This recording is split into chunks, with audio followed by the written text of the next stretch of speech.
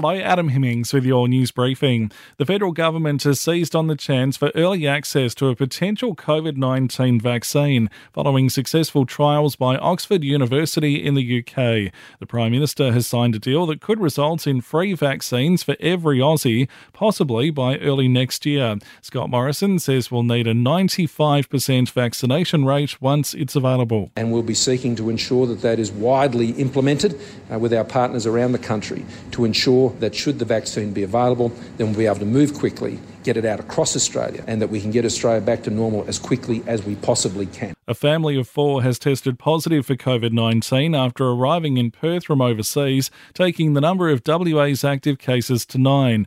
In Victoria, there are 216 new infections and 12 deaths. Victoria's Chief Health Officer, Brett Sutton, says their daily numbers are going down. We're going the right direction. Numbers will never fall fast enough for me.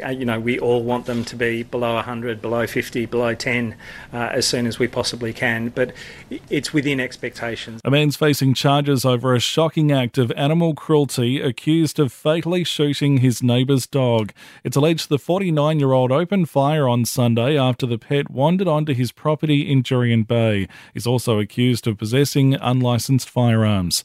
A man is still on the run after police raided a Maddington home this morning. It followed an altercation involving a firearm last night in Langford. In sport, a racist troll has targeted Sydney Swans player Elijah Taylor on Instagram. An ugly comment was posted on the platform last night after Taylor put up an apology for breaching COVID restrictions at the team's Perth hub. The Swans have slammed the slur, describing it as beyond disappointing.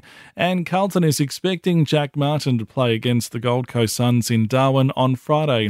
He's been recovering from a calf injury that he suffered against West Coast in the last round. Perth weather down to 7 tonight, partly cloudy and a max of 19 tomorrow, partly cloudy on Friday with a top of 21. Download the briefing, the Daily News podcast with Tom Tilley. In today's briefing, what is vaccine hesitance? Listen for free on the Podcast One Australia app.